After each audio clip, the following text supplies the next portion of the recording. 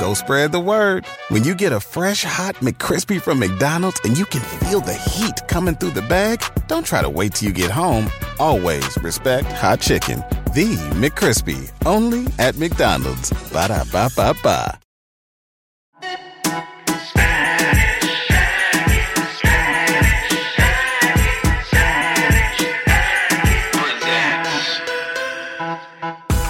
Hey everybody, welcome to Spanish Aquí Presents. It's the whole of Spanish Aquí Presents here. The whole of it is like here to say.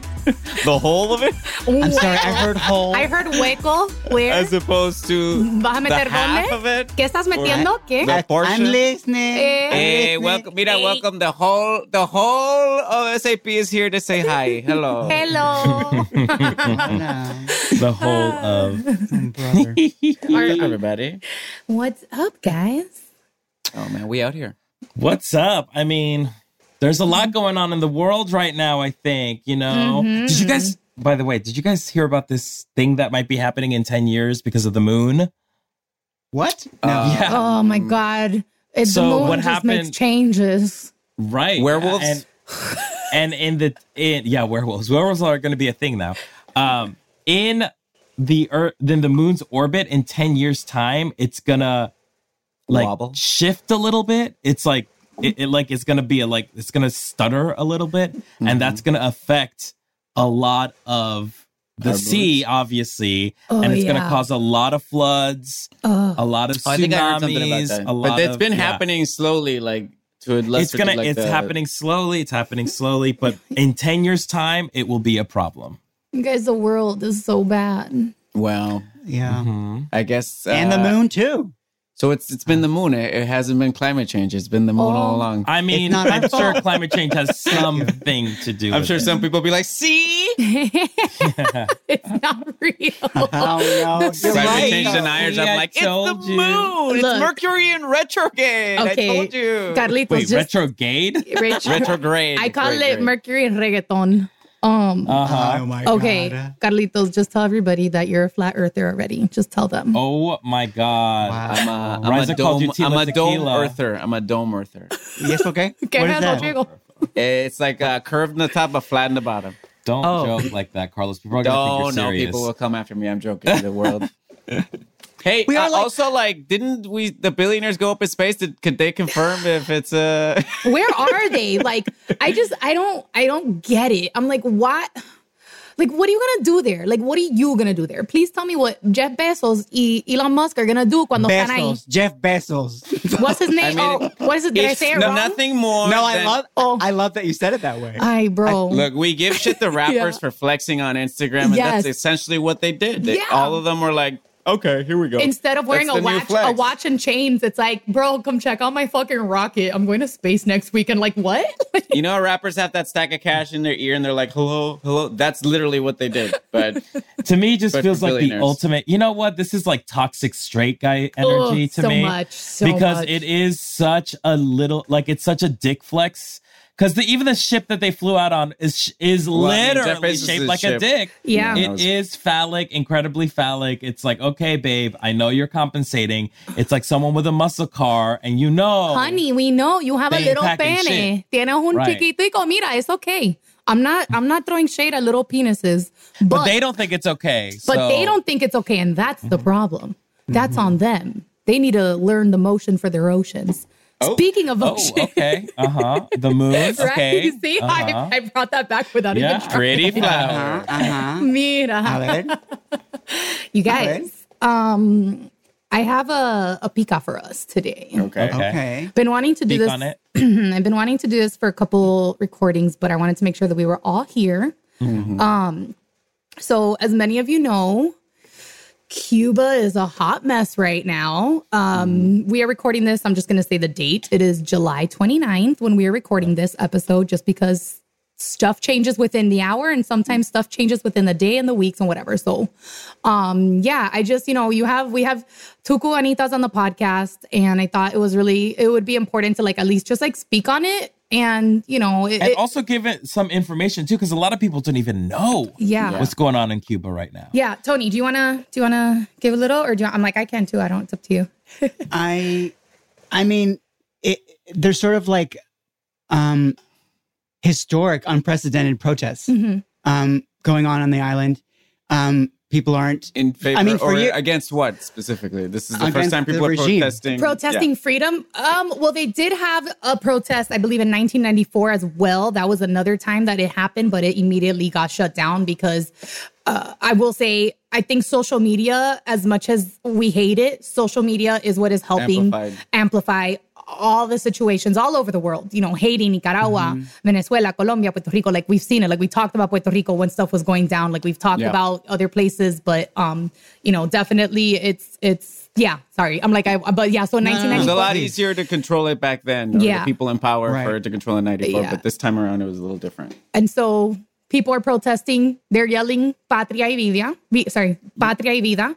And which is a direct response to, let's say, the communist islands. What was the slogan? It was patriotism or death. Yeah. Right? Patria o muerte. So this is exactly the opposite. It's become a humanitarian crisis, right? Yeah. People, food, medicine, people are dying and they're not getting the healthcare that they need. There's a pandemic and correct. There's no vaccines, even though they keep saying that Russia gave them vaccines. Who knows how they're even like taking accountability for it, because it doesn't make any sense. And so we pretty much shed light on kind of what is happening at the moment here, 2021 in Cuba. Tony and I went to the protest, the first one that they had here on July 12th in LA. The first protest in Cuba was in July 11th, the day before. And it's so, I'm not going to get so much into like, you know, specifics and facts, because I think that's a thing that a lot of people can also, you know, do their own research as well, because it would take up the whole entire podcast to really talk about it. But I will say it's very telling to me as a Cuban, a woman from Miami, was not born there, has been to Cuba before. And, you know, seeing how everybody has really come together, the Cubans at least, to like speak up and talk about this and like unite. Because again, sure, there's not that many, you know, Cubans all over, but it's interesting to see us all like get together and fucking talk about this and like see how we can help each other out and support each other and amplify and whatnot. So, I'm like, there's a lot of things that we've been posting. Tony, how have you been feeling like the past couple weeks? I mean, it's kind of emotional. It's really sad, and but it's also inspiring in a way. For my part, real quick, I'll say that my father left the island in 1962 on the Pedro Pan program, which flew children who didn't have families to land in the States, and his family stayed behind. My grandparents, my uncle and aunts, they never left the island. But I did get to see them as children when I would visit. So I had some relationship with them, but they've all passed away since then. So I don't have any remaining relatives on the island now. My Cuban relatives are now in Florida.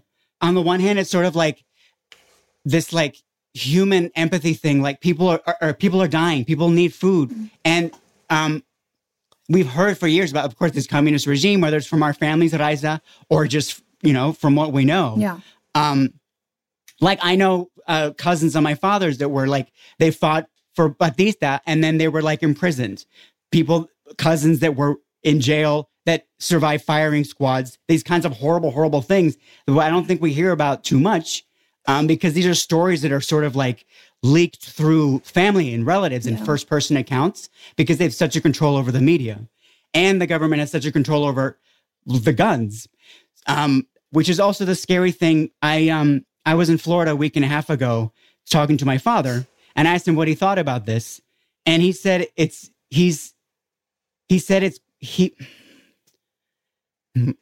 I'm just putting this is his perspective. He feels like it's not going to end well because the government's going to do what they've always done. And we've started hearing reports now of people being on the island, being taken in the middle of the night, which is stuff that the government has always done to squash dissent.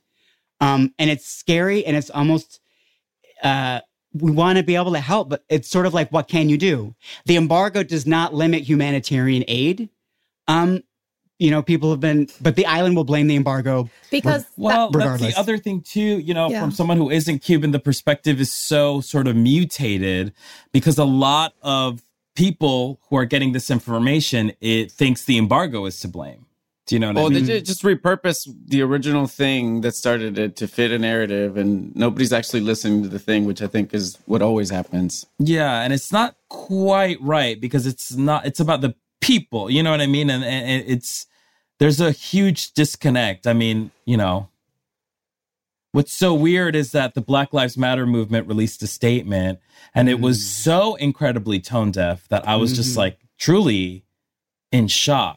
I appreciate you as our Afro-Latino on the podcast saying that, because like reading that shit, like that shit broke me. I was like, damn, like that sucks. And I feel like I can't even say something, but like I can call it out. You know what I mean? Like it just sucks to be like, fuck, I did so much. And it's not like I scratch your back, you scratch mine. But just to be like, I feel like I always I'm going to cry because I'm like, I feel like I'm always posting about everything. Yeah. Fucking like the Middle East, the fucking, all the Latino, like the Latin American countries, like everything for Black Lives Matter, like all my Asian friends, like when all the hate, like I'm not saying that like you have to do it. I understand that the biggest thing for me is like, I understand so many people come to me or like they don't know how to like ask, like they're all like, and I get it, like I'm really like scary sometimes on like my responses, but it's just like it comes with like mad heat and passion for my like my opinions and what I believe in. And I think that it sucks when people just won't read a couple things, read some articles, like do your research. Before I posted anything about the Middle East, I fucking did my research just because, I don't know, somebody I follow that I know is super cool and like famous posts about it. No, like I'm going to make sure that I do my research. And I think it's been a little disheartening to see that. Like I've had like, Mexican friends, all different types of people like into my DM and like immediately coming at me saying it's because of it's blaming the conservative Cubans or the Cubans. Oh, that's your people from Miami or like all these things. And it's like, I think people need to like go a little bit like stop thinking about politics when it comes to this shit. Like we're just talking about fucking human lives. Like how would you like it if your fucking 13-year-old little brother was pulled out by the fucking US Army in the middle of the night, dragged by his fucking feet as his nails try to fucking hold on to whatever the hell he can. And they throw him into jail if he says he doesn't want to fight against his people on the street that are protesting for liberty, which that child also wants. And they're cutting off limbs of these boys. Oh, you don't want to do it? Okay, fine. Dale, Juanito, ven pa acá. Cut him. And they're just doing that. They're like, and it's like, people think like, oh, well, fuck them. They didn't want to help the Mexicans with the border, or these Republican, and they didn't want to help the Black. And it's not like, I understand that. I'm not saying that that's okay. But I'm also saying like, just because some people suck, like. Well, it's a bit dismissive, isn't it? It's like we acknowledge, but we're not willing to do the work to try to heal the problem.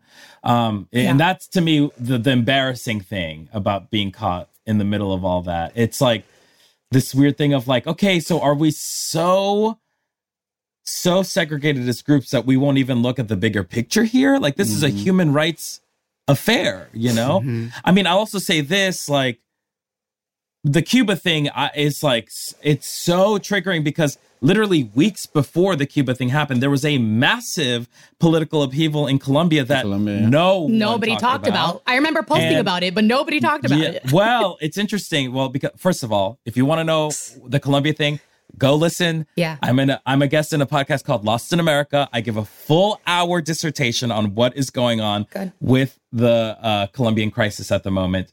But what's funny is that any information that I had that I shared to the people on Instagram was immediately taken down. Oh, yeah. And it was, it was like somebody was meddling with censoring what's going on in Colombia. So a lot of the reason why people don't talk about it, don't have that information, is because the information is being taken away, which is what happened with every sort of human rights, especially international human rights affair. That's what happened. This highly censored stuff in the US. No one talks about that. Some of their posts are going through, but not all of their posts, know? Yeah. And the reason why is that we think hashtags are a great and powerful thing. We've learned the power in the hashtags. And yet sometimes hashtags is a way to filter out information. Do you know what I mean?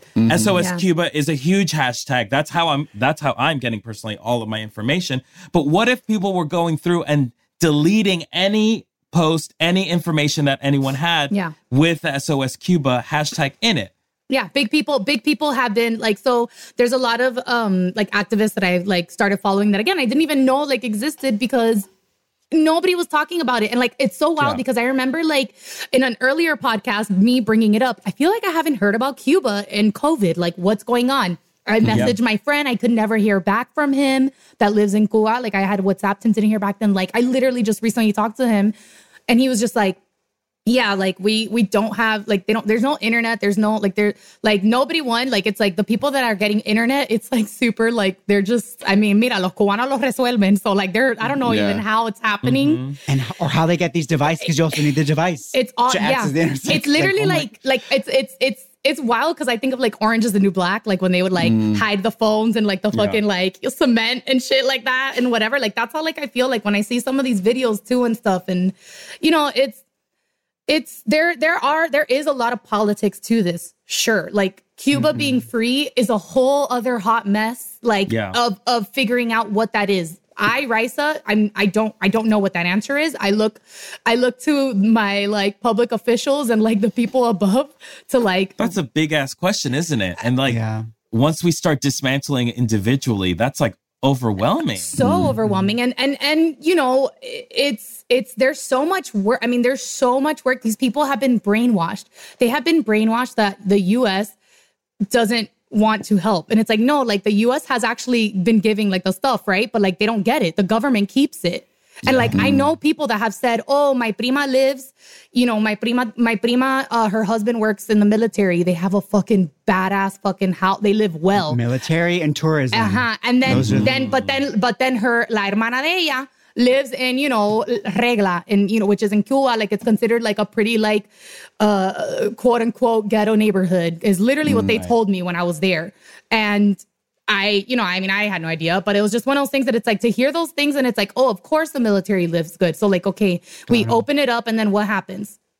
And then you have all these other people talking about Cuba that like you don't have family there. You've never talked about Cuba and you're number one, like you're like, I don't even know, like you're not speaking from a place of like being there, which I think is the biggest thing that like I've also been trying to help is like amplifying the voices of the people in Cuba, which is why we did a fundraiser last week. Carlitos went to it. And Alex Fumero, Chris Garcia, and I, Jenny Lorenzo, and a bunch of other Cuban artists. Kat Dahlia also performed. And it was like emotional. Like we showed videos of like the people, like they played voicemails of people in prison. Again, I don't know how they're doing this, but they're getting literal fucking recordings of like the imprisoned artists, because a lot of the people don't know this, but artists, the Afro-Latino Cuban artists in Cuba, they're the ones that started this shit. Like not the fucking white passing motherfucking Cubans, not the Cubans that just have whatever job. No, like the artists, because their artistic stuff like that, like was being it was being censored, like, and they were protesting. And there's been so many people that have been protesting for such a long time, but because they are artists, it's like, nobody cares about them, right? We'll just throw them in prison. And like, there's people missing, like YouTubers are missing. They have YouTubers from Cuba that have been talking about this and like, they're just gone. Like nobody knows where they are. And I just don't understand, like when people come into like my DM or anybody of my other Cuban friends, because we've been sharing screenshots of shit that people have been saying to us. And it's like, bro, okay, fine. Like whatever, like don't like care what I say. I'm a Cubanita that's fucking out here in LA, fucking, you know, living a very fucking good life in comparison to these people in Cuba. But like, at least go to the polls and listen to the videos of these people. Like that's all I'm asking. Well, I think also that the other thing too is the Cuba that is presented on media and like that touristy Cuba that a lot of Americans know about versus actual real Cubans, you know, and how there is a giant disconnect, you know, that Cuba that you see, the beautiful beaches and the nice buildings or whatever, that's like the Cubans for tourists, you know? Yeah. And I say that also speaking as a Colombian. No, it's true. You know, people are talking about Cartagena. It's like, I've never fucking been to Cartagena, Bogotá. I don't know those places, right? Those places are super whitewashed, and they're not for us. They're not for the people that live there, Yeah. you know? Neither The people that live there know the country in a completely different light. Yeah. So to me, like a thing that sort of irks me, and I don't know if it's Carlos, Raiza, and Tony, if you also agree with this, but like, people will say like, oh my gosh, like Colombia is not like you say it is. Like, because I'm from Palmira, that where I grew up, it was like there was no paved roads. Like my house faced a landfill. Like it was like, I knew poverty growing up. So like, it's like, oh wait, but like I've been to Colombia and it's not that. It's like no fucking shit. Like you're a It's tourist like going to with lots of money. Acapulco and be like, well, this is exactly what I thought Mexico is. I've never traveled anywhere in the world and gone to one city and thought, I know the country. I know it all. Yeah, they're I've good. not once. Yeah. I know this block that I saw in this city. And also, like, again, like, because it is a communist country, these people they can't talk. They can't talk about it. When I was there, I would like, and the thing is, like, I'm not gonna lie, like, I was like, trying to like not do bits, but like, you know, like we would become friends with the people that, you know, we were with. Like we would bring them with us. They'd come and eat, like whatever. Like, and it was one of these things that were like, I would try to like, even in the car, me, like with one of the guys, I mean, I drove a car when I was in Cuba from like Havana to Viñales for like an hour. I drove one of the fucking cars. The guy let me drive it. And it was like, because I kept bothering him, like asking him questions and stuff like about, because I'm there. I'm like, this is like, I want to know like what the fuck is really going on, bro. And they were so nervous.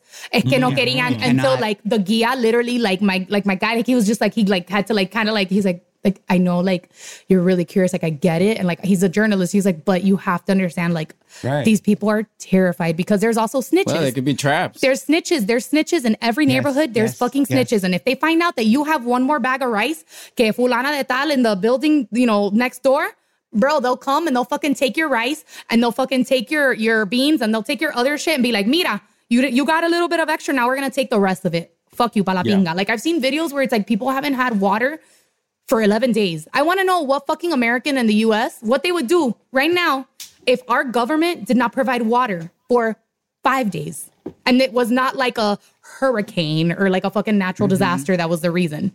People would be while revolting. the military has it. While like... Exactly, while the others have it. Right. And that's the thing, like people are not really putting yourself in their shoes. And I think like that's a big, big thing that I try every time. And I've said this to you guys all the time, like when I've had men make, you know, comments to me, whether they're a Trumpy or this, whatever. And I'm like, okay, like, well, you have a daughter. Yeah, I voted for Trump. Okay, cool. Like, what about your daughter? No, whatever. Fuck it. She'll vote for Trump too. I'm like, cool. So like, you know, like if Trump said, you know, he wanted to grab her pussy or he could grab her pussy. That's okay, right? Because you voted for Trump. So you're okay with Trump grabbing your daughter's pussy as long as she's like of age, right? Like that's cool. 18.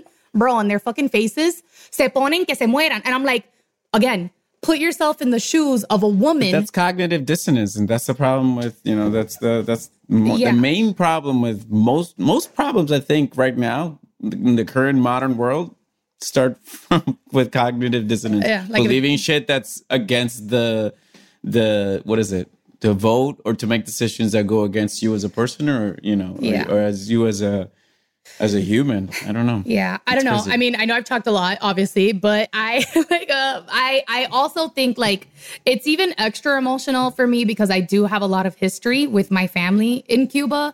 We don't have family there because of the history. You know, my tío Nino, he fought against Batista. He was one of the 12 comandantes that was fighting under Raúl Castro and helped make Fidel Castro like become in power, right? Because again, we all thought that they thought he was gonna be better than Batista. And it sucks because it was like it literally just became just as evil and actually worse, like whatever, different times, sure. Can't compare. But I've been listening to this shit my whole life. Like since I was in my mom's belly, I've been listening to these stories. And like my tío Nino fucking, when he left, they had to escape. Like my dad had to leave Cuba because they were going to kill him and the rest of the family. And he was a little fucking kid. Like he had to leave. They had to go to New York, start again. Like this immigrant life that we all know, like you don't speak English in Cuba. You go to another country and like they're treating you like, you know, you're a fucking cucaracha. And like just like all the hard work that they did. And even like my tío Nino like has a book and everything because he wrote about like how he literally he like even like joined the rebels to try to take down the Castros and everything, and like Fidel, long story short, like this guy like once like hit him up and like my tío Nino was like, oh, like when he was already living in Miami in Key Biscayne, he was like, oh, I wanna talk to you, I wanna help you take him down, because like legit like my tío Nino had like he was planning shit to like they can, you know, there was Cubans that they were trying to like go and like free Cuba themselves. And so the guy came and straight up fucking shot him in his door, because he was someone that was sent by Fidel's people to be like, oh, we know that you're fucking leading this shit. We're going to get you first. And then my tío Nino's son, Kikito, had to go get a fucking, he had a fucking machine gun or something else. He grabbed the gun and gave it to him to like, it was like, what the fuck? This is happening in Key Biscayne. Like, that's like a bougie area. Like, every time I would go there for Christmas Eve, for Nochebuena, I would never forget, my brother Rafi would lift up the mat and show me the blood stains, because the blood stain, it stained on like the like stone, like of the walkway or whatever, because it was all white. So yeah. So just to give you like, just like a really quick tidbit of the shit that like I've been hearing my whole life. Cut to now, my tío Nino, you know, he's fucking in his what, like late 80s. And like, I wonder how he feels. You know what I mean? Like, how does it feel to see like these people like fighting for what you were fucking trying to fight for 62 years ago? Still. Yeah. Conversely, when I was in Miami, I don't know if this is a little snapshot of what was going on there. It felt like another world completely. Yeah. There's like the younger generation that has been hearing these stories. I'm going to say people in their 20s. Yeah. Let's say, who are conservative leaning Cuban.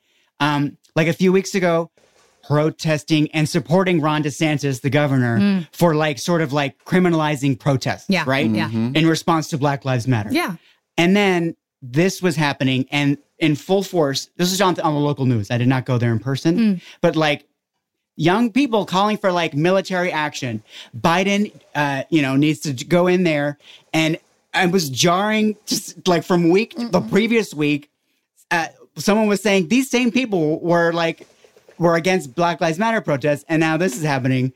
And it's I guess it's back to what Oscar was saying earlier about, I think you were saying about politicization of like these human rights issues, which everything in America is filtered down through these, like, I feel like sadly, even COVID, we've seen it with the pandemic, literally every single thing has been partisanized. I don't know what the solution is. Yeah. I don't.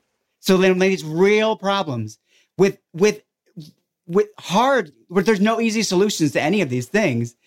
How do you even approach solving them? And also, like, what is the solution? You know, like, I think in terms of like generationally in our genes and our spirits, you know, as Latine, like, our souls are tired, dude. Like, we're like, you know what I mean? We grew up with all of this pain, you know, like we all come from different countries. But what connects us as Latina is like the beauty of where we come from. Where we come from is Cuba is fucking beautiful. There's so much orgullo from that place. Puerto Rico, same. Colombia. There's so much to be proudful of. But then you marry that with like the political unrest for all of these countries involved. The history covered in blood. We have them emblazoned on our flags. The bloodshed lost for our independence. That doesn't end. We're still fighting. And that's tiring. Yeah. I'm politically speaking, I'm fucking exhausted. You know what I mean? Fighting my own fights, fighting other people's fights, like grieving, collectively sharing our traumas together. That is healing in a way, but that's exhausting work. You know? Like what would be the best case scenario? Would you like? Well, what I'm saying is that part. Like, well, I mean, not to sound all doom and gloomy, but like, is there a solution? Is there a solution? Will there be a Band-Aid put on this problem? And then 10 years later, we're back at square one again, you know? Yeah. I mean, that's something that I heard in a panel where someone made a comment. I was like, yeah, like I get that. And like they were talking about, it was all Cubans. And there was one Afro-Latino Cubano that was there. And he was like, you know, one of the biggest things that worries me is of Cuba being free, you know, given that libertad, okay, take down, you know, the communist regimen, whatever. He's like that he has, spoken with other friends where it's like, yeah, like we worry like about like, is this going to become like what happened in Mexico where like, it just it started becoming run by like the cartel, that kind of, like, because again, like the people that are going to have the money to run for anything are again going to be the people that still are fucking shit up. So like there's got to be, I don't ever want to speak like I know any of the facts of these things. I don't know, like there should be some fucking like UN peace treaty ass motherfucker ambassadors like to like help like be like, this is what humans need to like, again, I might be wrong. I have no idea, but like I think that's like an ideal idea. But Raisa, I think that's to tie it right back to the Cuban situation. And I think this is like the biggest issue of like this sort of like internet activism that's happening, which is very welcome. Yeah. And it's how big movements start. But there is the double-edged sword of this, of the misinformation that is being spread,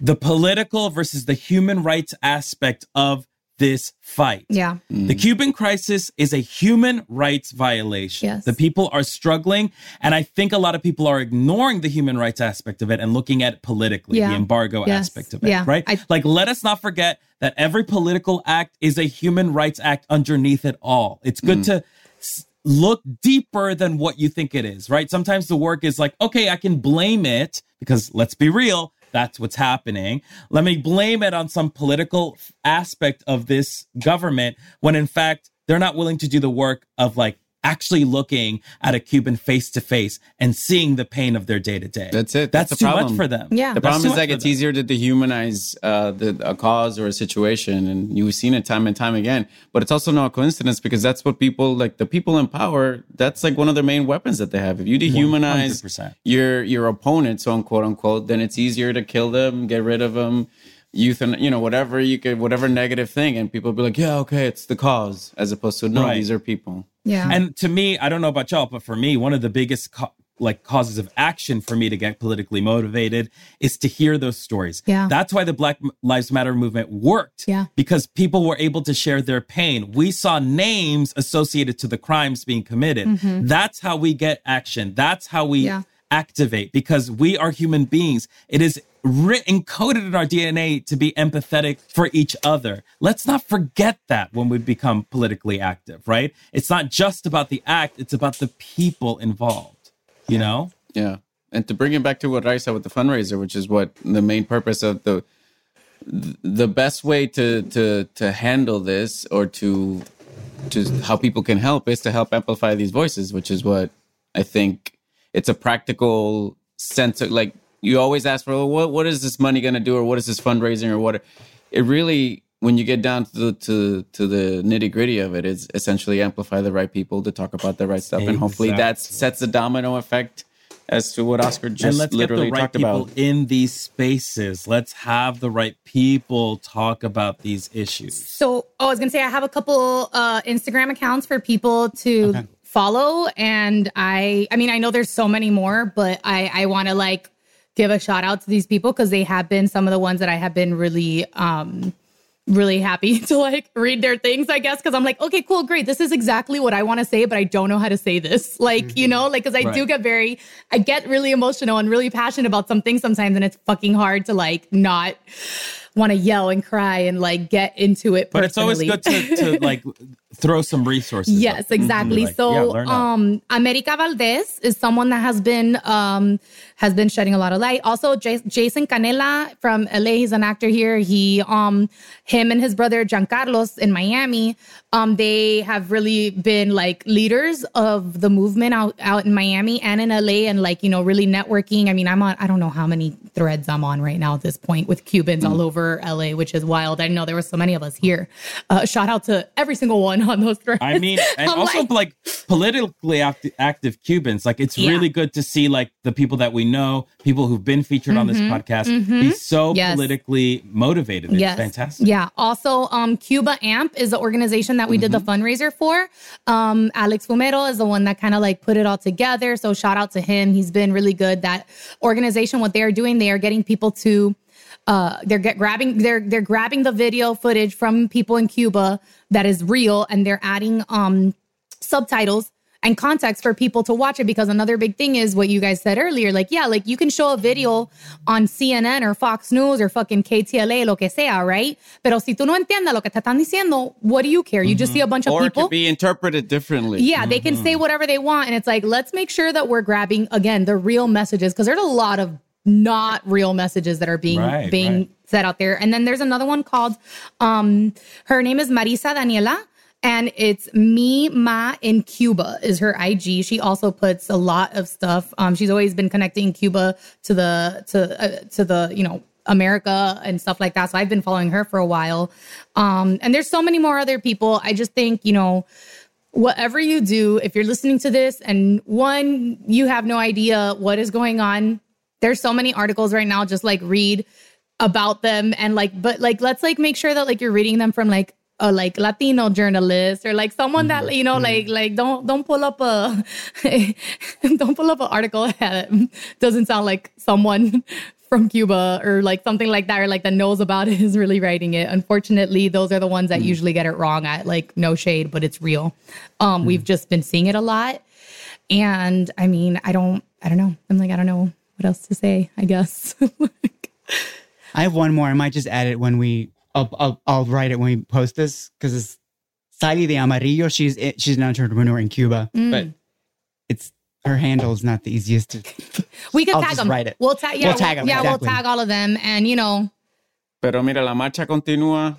We just have to keep, you know, steady, and eyes on the prize, and also. Cafecito. Que viva Cuba Libre. Sí, viva Cuba Libre. You know what? Instead of cafecito, let's have Cuba Libre. Cuba Libre. Ahí está. Yo tengo aquí el Bacardi. Okay. Bacardi. Tengo la Coca-Cola. Dale.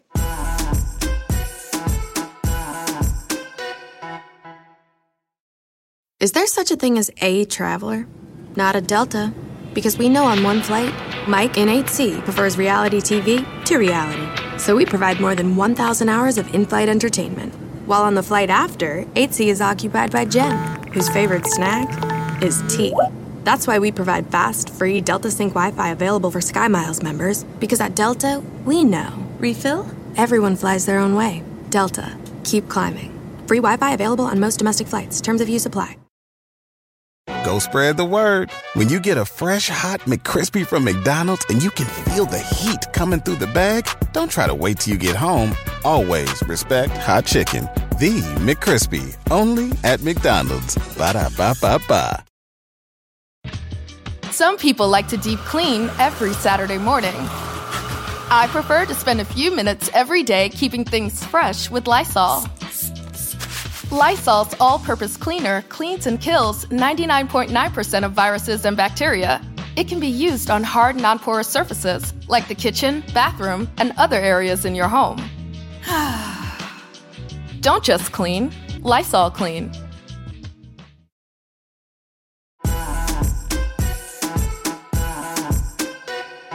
And slurp, slurp, slurp. Mi gente, we are back with our guest today, a superstar, a fellow Cubanita from Miami. Anda.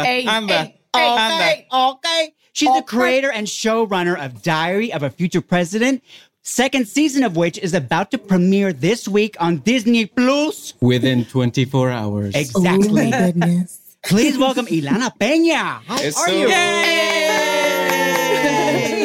I'm so honored. I love you guys so much. Oh my God. Thank you for taking from your very busy schedule. I know you must be going through it. Just like sort of right now. We finished Diary in March, and so it's been a long wait up until being really busy like this week. That's a pretty good turnaround. Yeah. That was quick. Oh my gosh. No, it was literally cameras stopped rolling in January. We stopped post in March, and we're airing tomorrow. Disney don't play. Gosh. Disney don't play. The hustle is real. Yeah. Oh my gosh. Ilana. Oh my gosh. So you have the second season in the can. How are you feeling right now? I mean, you must be so proud, so happy, so relieved to do all that. And now it's airing tomorrow. What's going through your mind right now? I love saying tomorrow. Yeah.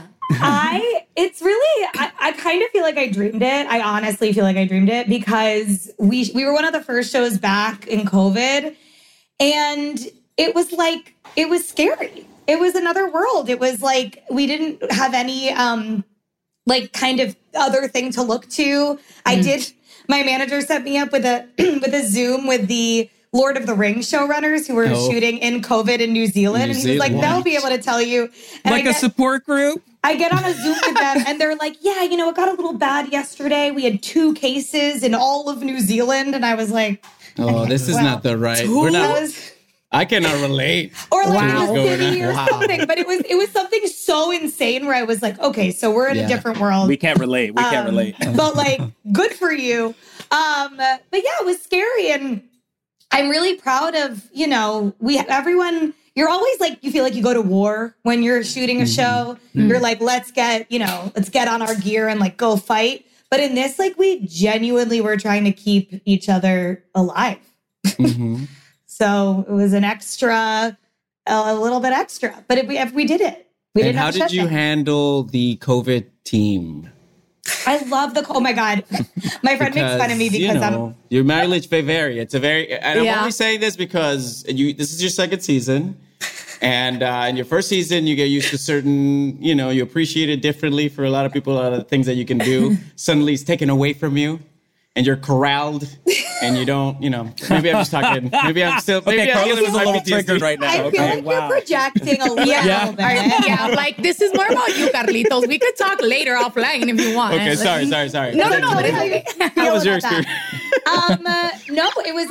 I'm like obsessed with our COVID team. They're in the show. They're background extras in the finale. Oh, wow. Because we wanted to thank them. Dr. Pham.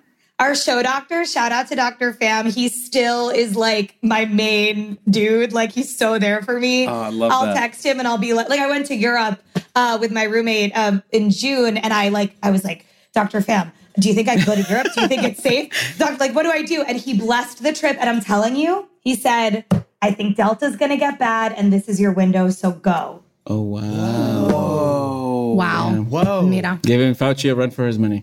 I mean, it's almost as if we should be listening to our doctors in a way. Dr. Pham needs to start it's crazy how science makes sense, right? He was correct. But yeah, no, I loved our COVID team. And if you look in the finale, there's a restaurant scene and a few of them are in the background, like sipping fake wine and dope. Now I'm for sure gonna like. That's a nice little Easter egg, and you heard it here. Maybe not but definitely heard it here. Fun. First? Yeah. First? Oh, hell yeah. Oh, is that an exclusive? Look it up. We got hell yeah. Now your job is to get to the end of the episode and let us know which of those extras you think are part of the COVID team. That's the challenge. Yeah. And who's coming back for season 3? Right. But not made the cut. But not as COVID officers, because please be gone COVID by season 3. I know. Ay. Wow. My gosh. Well, okay. So Ilana, you're from Miami. And there is a fun little thing that Spanish Techie Presents asks every single guest. Tony. I already know the answer. Tony. I do too. Oh, but the I already know already. Yes. All of us Miami Cubans in LA, we compare where we went to high school. Yeah. Right? Oh, well. Oh yeah, you know the answer, and it's It's not going to make anyone happy. Hey! I feel out of FOMO because I don't know. Let's wait. No, I desperately want to know. Okay. It was in Fort Lauderdale. Oh my God, no! She's all like, this. She's like, oh my God, you're oh my God, it was 954. It was a 954. When my mom got remarried, my family moved from North Miami to Weston, and I went to Pinecrest. That's a nice school. That's a nice school, right? Yeah. Yeah, so it was in Fort Lauderdale, which is a swear word to Miamians. Wow. Yeah. There is a Pinecrest in Miami. There is. And that's the one word Pinecrest, and the 2-word Pinecrest is the swear word. There's a 2-word Pinecrest and a 1. That's exactly. Yeah, there's Pinecrest and then there's deep. Pinecrest. Yeah. Yes, okay, got it. Yeah, it makes sense. It makes sense. Okay. Yeah, I don't understand the confusion. Feels very dramatic novela vibes. Right. Remember when I told you I was from Pinecrest, single word? I lied. Well, speaking of novela vibes, huh? No, I was just finishing the joke. Keep going. All right. I was going to say, when I first met you, Ilana, you were the writer's assistant at Crazy Ex-Girlfriend, and you were about to become a staff writer there, right? Yeah. And I'm I'm going to say I'm so proud of you and in awe because like to make the leap from being in the same series, writer's assistant to staff writer to then creating and show running. And now you're directing on your own show, right? Yeah. I need to know how did you make this happen? How did you make that leap? I still think it's that huge. they're going to be like, we made a huge mistake. No, but it's tremendously successful. Why do we all think that every time? It's Imposter syndrome. Yeah. Here we go. No, I mean, here's the thing. Tony knows Rachel Bloom. Tony knows Aline Brosh McKenna. My boss is a Crazy Ex. They walk the walk, you know, like when I came on as their assistant and then they saw me as a writer, they saw me as a person, they saw me as somebody with something to say, and they gave me things to say. And then they promoted me to writer's assistant. I wrote an episode with them. It was like, you know, it was a show that was very in my voice. I was very myself in that room. And then for season 4, I was a staff writer. And when I was writer's assistant, I got agents. And my agents were like, I had like a dramedy script. And they were like, we want more of a comedy. And they were like, send us like 5 ideas. And so I sent them like 5 ideas and Diary was one of the ideas. They were like, we like this president one. And I was like, okay. And then because I'm my character in my show, I was like, well, I have to write this really quickly so they don't drop me. Yeah. So I wrote it like when I was an assistant, I would stay late in the room and I wrote Diary on spec. Like I wrote the pilot. And then because my bosses were so amazing and nurturing, when I got staffed for season 4, they carved development out of my deal, which is rare for a staff writer. It's not always the case, but because it was bosses who knew me, because it was also CBS Studios, it was the same studio. Aline was like, yeah, of course. So I was able to pitch the show while on my first staff job. And I went around and I pitched it. I was with Gina Rodriguez's company at that point.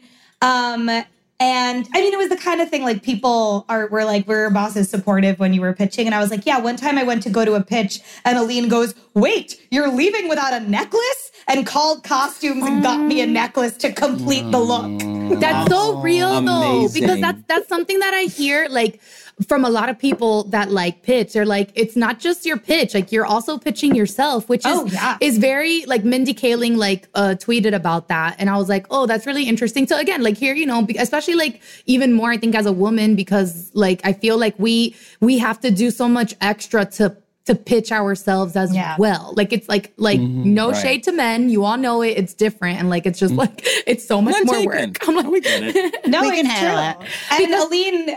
Sorry, I was just gonna say, because like, you know, if you wear a shirt, like, and unfortunately in this world, you might wear like a top that you think is, you know, cute and like whatever. And somebody might think it's too sexy or maybe not sexy enough for the pilot that you're doing or what, you know what I mean? Obviously it's Disney. So that's a different vibe than what you would be doing to like Stars or something, whatever. But I wore a blazer. I really went.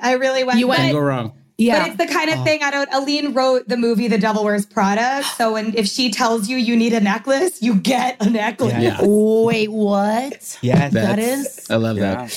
Oh, that's a great Anybody's movie. qualified to tell you to accessorize. What's missing in your outfit? So they were amazing, and I was pitching it around. And Disney Plus, I feel so lucky. It wasn't a network yet. It was like just still the thing that wasn't going to happen, and they were looking for a really specific thing, and my show fit that. And it's one of the only shows on Disney Plus that's not based on existing IP. I make the amazing joke that it's based on this IP. Oh, So, interesting person. You don't have to laugh.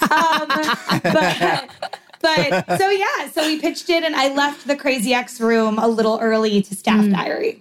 Wow. So that was crazy. And I was like, what am I doing? And I sort of, can I talk about imposter syndrome? You can talk about it. Oh my gosh. No, Please, this is so important. Because so many people are looking up to you. And so few people talk about it, especially in positions of power that still go through it. Mm-hmm. Well, I was scared to talk about it. I was scared. I was like, oh, they gave...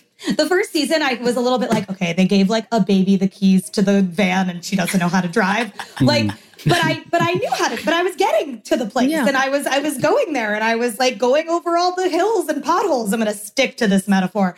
But when you get to parallel parking, it's hard. Now we're talking. That's a baby or an adult. No, parallel parking is the finale. that's the series finale. But I was so, I thought that there was something that like I needed, something I needed to do this job. And I realized, and the meta thing about it is like, if you had told 12-year-old me you're going to have your own show, she would have been like, yeah, and it's on Disney and we're on Broadway. And you have like a column in the Miami Herald. I used to want a column in the Miami Herald. Oh, yes. What? And Miami New Times. She'd be like, yeah, of course. But then if you had told like 20-year-old me, she would have been like, no, like I'm not good enough. There's people in my writing classes that are funnier and smarter.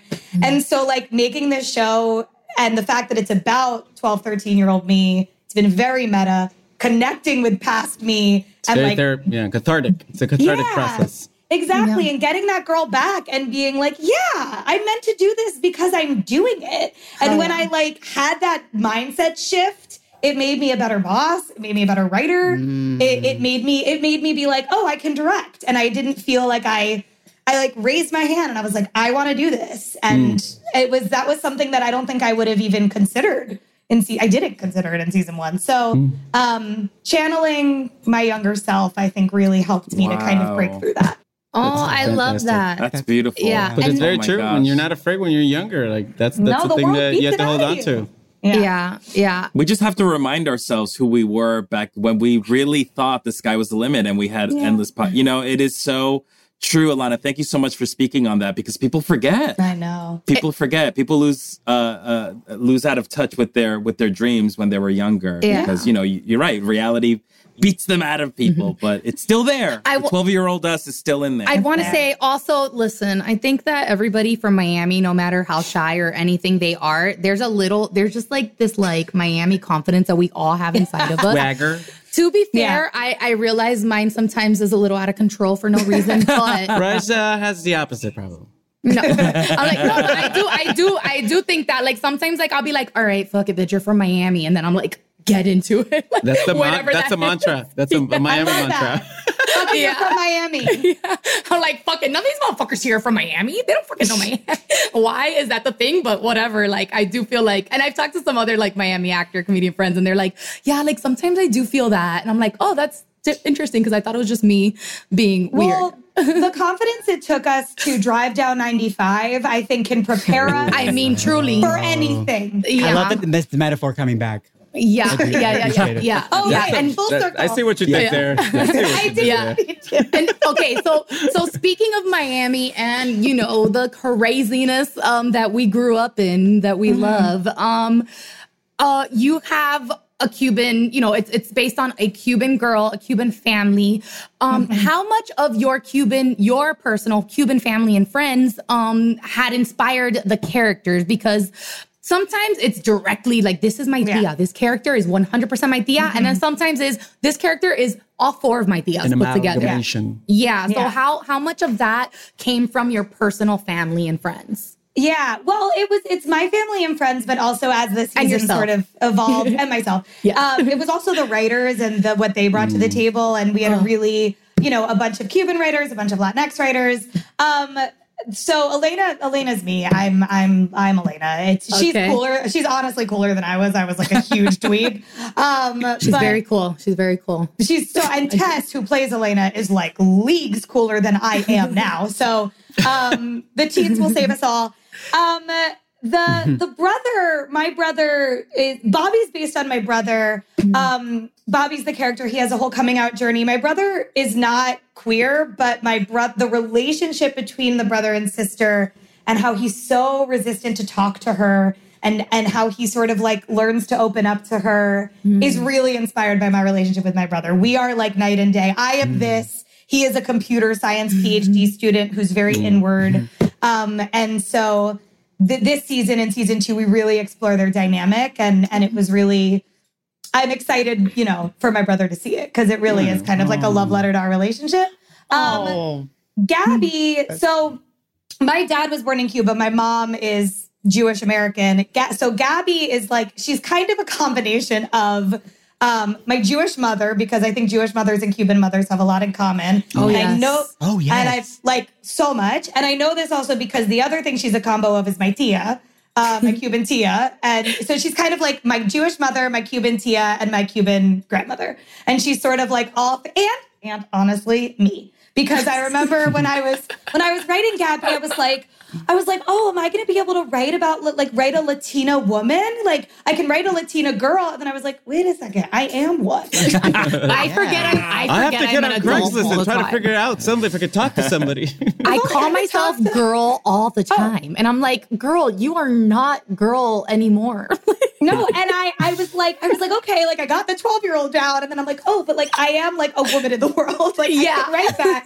So it's that too. And then there is, I'm sure y'all saw In the Heights, the amazing Olga Merediz is our grandmother. Yeah. Our Ñeñe, very much based on my Ñaña, which is also the Cuban grandmother, but she's she's also the Ñeñe. But she's also one of our writers, Jess Gonzalez, sort of like conceived of this. So she's kind of a combination of my Ñaña and Jess's abuela. So it's cool. It's like, and as you have a writer's room and as you have multiple seasons, like, you know, it's someone's like, oh, my mom used to say that, and we put it in there. Or someone's like, this is something that we used to do. And it's this like amazing, lovely mix of so many people's experiences. And there is, you know, specificity. There's universality in that specificity. So 100%. And it welcomes the viewer in. Yeah. We recognize these and then we feel like we're a part of this family, you know? And that's why it's like, it feels authentic. All these characters don't feel like cartoon. Because you know what I mean? Like, I've grown up watching so many Latinx shows that feel cartoons and heightened versions of the Latinx experience. But this one feels so real in a way that it's like, I don't feel being talked down to. I don't feel condescending. They're not trying to like teach me Latinx culture. It just is. That's just the basis grounded reality, and I'm a part of this. Tampoco they're not like throwing it in your face. You know, like sometimes it's like, okay, oh my God, this is a Latino family. Latino families only Latino food. They, God forbid, they have pizza. Like, I'm like, you know what I mean? The telenovelas like on in the background, and like they're talking about Castro at like every meal, and it's like, I mean, the Castro thing's kind of true, but I do think like that was really. I was once I saw Gloria Calderon-Kellett on a panel, and she was like, I don't wake up every morning and say like, another day is a Latina. Like she wakes up and she's like, what do I have to do today? And like, who do I have to see? And like, when I was 12 years old, especially 13, now it's like life is so rich and full. And just because I'm from somewhere doesn't mean that I shouldn't be able to explore that richness and fullness. So that's what I'm glad you feel that way, because that's what we strive for. Yeah. Aww. Yeah. Definitely. I love that. I love that about shows. Like, that's one thing for sure. Even if it's not even just like, it's like when same thing, you watch a Asian cast or like a all black, whatever, like when they don't just throw it in your face, I'm like, oh, this is well, it's stuff like this. Well, I do have to speak on this because it does feel like when there is a show that feels like condescending or like, it just feels like a lesson. Yeah. Like we're teaching you about the Latinx experience. And then in my mind as a viewer, I'm like, well, then is this show really for me, someone who's Latinx, or is it for white people trying to learn what it means to be Latinx? And your show does not do that. Your show is good at being like, this is my reality, this is my experience, but this is for everyone. If you this is a show for Google everyone. It. It's so I feel that way about the Cuban stuff. I also feel that way, like Elena uses big words, and I remember in like the pilot, she used a word, and like it was like, oh, are people going to know what that word means? And I'm like, then they'll look it up and learn a word. Like isn't that why we engage in content at all? To like to hear the word croqueta, and then like if you don't know what that is, instead of like, a croqueta is like, just look it up and then go get one. Exactly. We don't need a show with actual footnotes. We don't. No, any croquettes? That's all they have. Those are the dancers, right? Okay. Wait, so Ilana, I want to ask you, what was your, did you always want to be a writer when you grew up? Like, how did you get into writing in the first place? I mean, I wanted that column in the Miami Herald. Sure.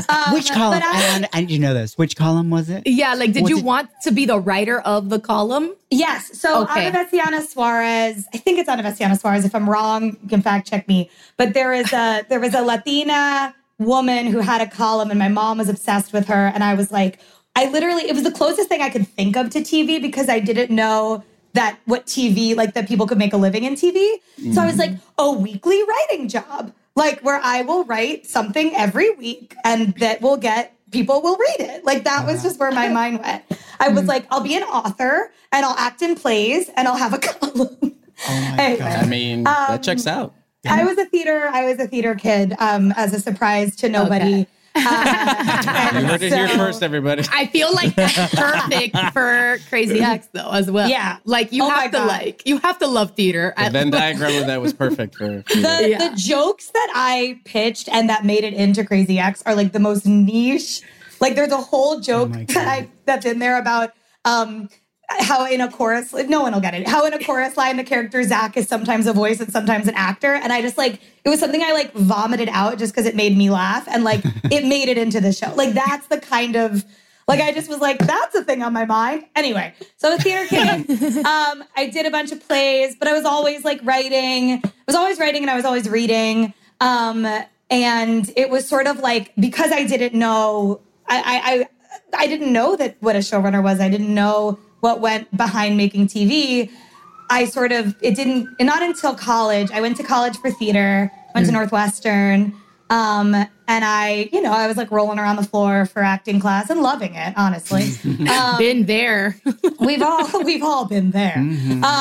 And I took playwriting. I took a couple of playwriting classes and I was like, oh, I love this. This is special. This is cool. And I directed my first play and I just was kind of feeling the water. And then I got into this 2-year program where every quarter we did a different kind of writing. So we did feature film, short film, playwriting, and then fall senior year was TV.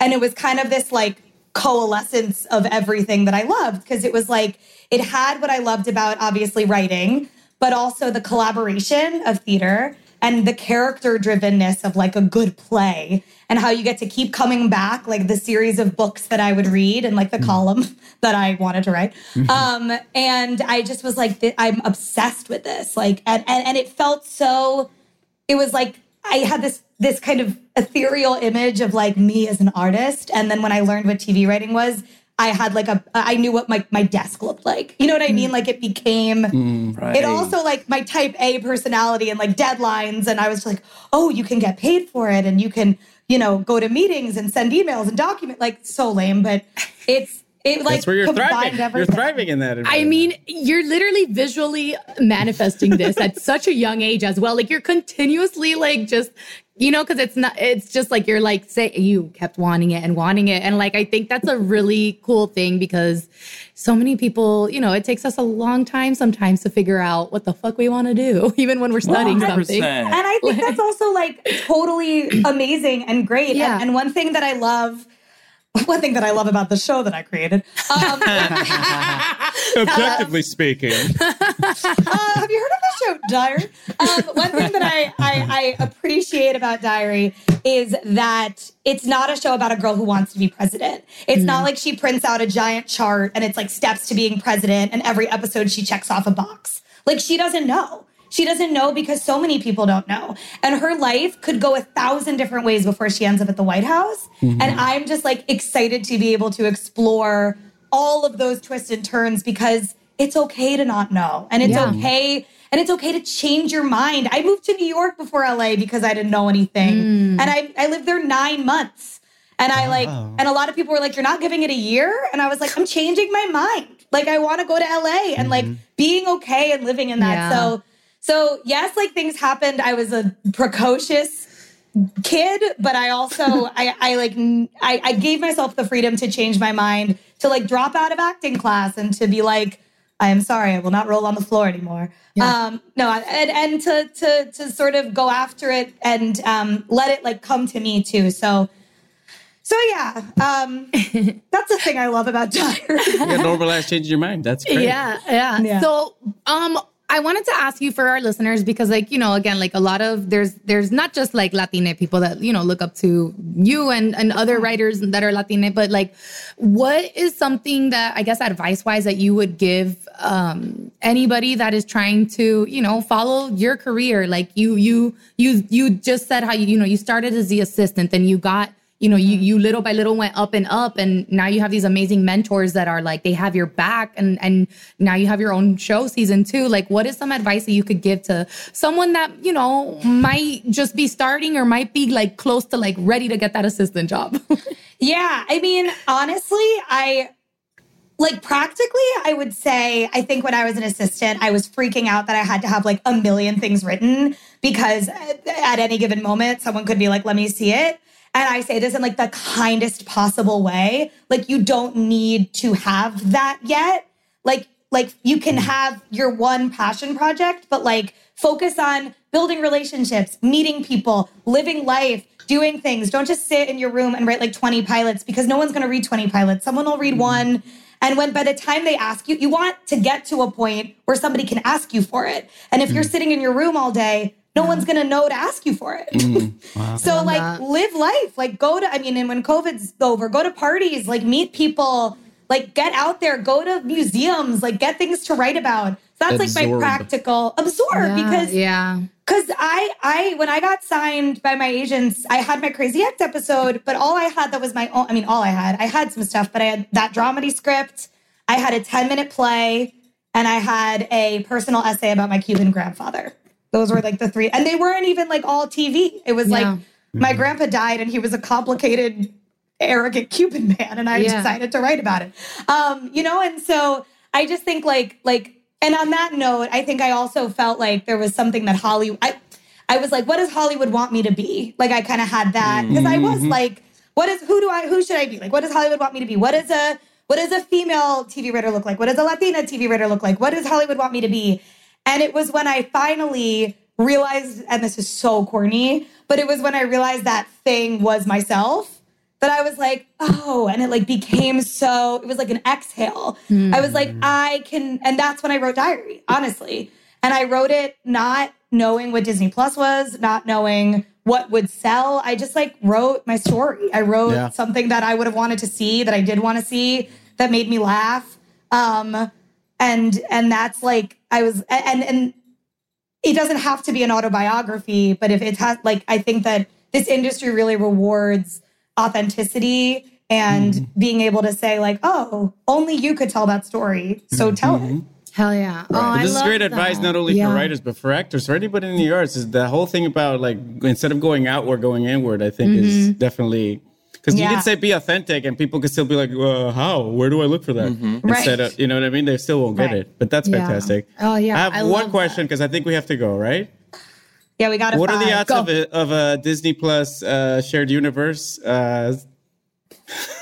Is that too much? I'm ready shared for this universe, question. a Disney Plus Diary of what? Of a future Mandalorian? What are you trying to do a crossover? Because he's writing the show and it's Disney, and there could be a shared universe of different, like a Peña Land, is what I'm asking. Oh my God, Peña. Okay, but earlier you were bailing on me. I didn't understand. I just didn't. I don't know what Disney universe means. We just a shared. That was an incredibly universe. roundabout way of asking: is there going to be a Peña Land? or like a ride, an experience? I was going through the Disney. I was like, oh, I'll just use the Peña Land. That'll be. I like the idea of a ride. Like, what is it? Like an Oval Office where you like travel on little diaries. I like that. I literally thought you meant like, is the Cañedo Reed family gonna like adopt baby Yoda? And I was like, no, I didn't mean like all of it. Your own carved out universe. I mean, that sounds good. Spawn from this.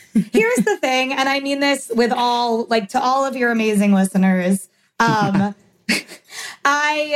so proud of this show and this season, and I really would love eyeballs on it and people to watch it and tell their friends so that we get a season 3. Yes. And a Peña Land, but so that we get a season 3. One step at a time. One step at a time. I get it. One step at a time. We gotta have the 3rd season before your own world. Yeah. I really would love to keep telling this story, and so our cast and crew are so incredible, and on podcast verse on Earwolf Land. I just want to, it's a show that kids can enjoy, but it's not a kid's show. And I think the season is one of I laughed so hard making this season. So I think people will laugh really hard. I think it's funny, and sorry if this is tacky. I just want people to watch. No. Why is that tacky? That's why you're talking to us. No. You're trying to get people with eyeballs on the show. What do you mean? Yeah. Oh, yeah. I don't know. You like to think that it's we know what we're doing here, Lana. We know what we're doing here. We know what we're doing here. Okay, well, with that said, everybody make sure you watch Diary of a Future President on tomorrow. Disney. Yes.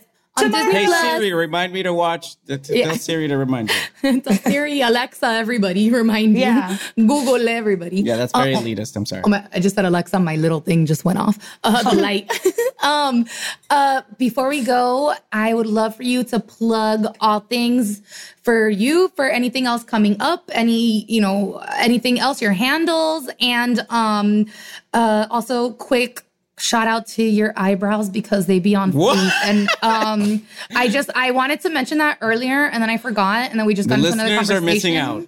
But I'm like, everybody check out her IG and give her some eyebrow love because I'm obsessed with like eyebrows and they're really good. So I have to give you the compliment. Okay, that's another example of holding on to your middle school self, because I hated these when I was 12. Look at that. Yeah. I hated my big bushy eyebrows. I plucked them, I tweezed them, and now it's like these are quarantine. I haven't touched these in 2 years. Yeah, so same. the lesson. Yeah. But if you want to see the eyebrows in the flesh, God, all my handles are like kind of jokey because I guess I never really imagined I'd have to be plugging them professionally. You can follow me on Instagram at Lonstagram, L-A-N-Stagram. Made that as a joke in 2012. And then you can follow me on Twitter at Alana Cubana. That was also made kind of like tongue-in-cheek, and I'm really glad I snagged it. That one's cute. I like that. That works. Yeah, I love that. I love that handle. I'm never going to get rid of that one. And then watch the show. I've got other projects cooking, but nothing is real yet. But keep a lookout and tell your friends. What? Maybe at CBS? You have... a few things in the works. Tony, she doesn't want to talk about it, Tony. Well, no, it's pitch season, so it's like nothing is real, but there's when it's like everything's happening, but nothing is happening. That's sort of what things are right now. So it's like, we'll see. But yes, with CBS and some movie stuff. And I'm just so excited to be able to come on here and laugh with you guys. I'm such big fans of all of you individually and collectively. Oh, thank you. Thank you so much for doing the podcast. Everybody This was so incredible. Thank you again so much for taking the time to talk with us. Yes. And everybody make sure you follow her and watch Mañana. Tomorrow. Mañanita. And everyone, you guys can also follow us at Spanish Aquí Presents on IG, at Spanish Aquí on Twitter. You can follow me on Twitter and Instagram at Raiza Licea. And you can follow me at, of course, it's Carlos on Instagram. You can follow me at Ozzymo, OZZYMO, on Instagram and Twitter. You can follow me at Diary of a Present Croquette. Oh, that's pretty good, Tony. You know what, Tony? I'm going to give it to you. Tony, that was incredible. You really did it. You really did it this time. I'm actually going to go change my handles right now. They are currently at the Tony Roderick, but look out for the one I just said. Ilana, thank you so much. You're such a delight. So excited for you. Yes. And just sending you a big hug. Big hugs to all of you. Thank you for everything. Dale. Spanish Aquí Presents is an Earwolf production executive produced by me, Raiza, Tony, Carlos, and Oscar. It's engineered by Jordan Duffy and produced by Anita Flores. You can follow us on social media on Instagram at Spanish Aquí Presents and Spanish Aquí on Twitter.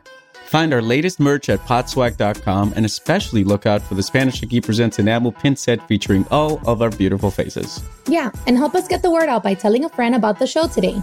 Make sure to rate and review Spanish Aquí Presents and follow us on Apple Podcasts, Spotify, Stitcher, or wherever you listen. Want more Spanish Aquí Presents? Find our full archive and ad-free episodes on Stitcher Premium. Use promo code SAP for a 1-month free trial at stitcher.com/premium.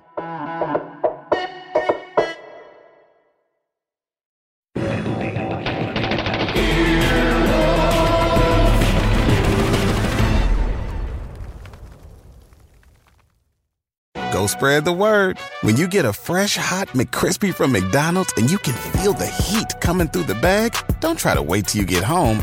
Always respect hot chicken. The McCrispy, only at McDonald's. Ba-da-ba-ba-ba.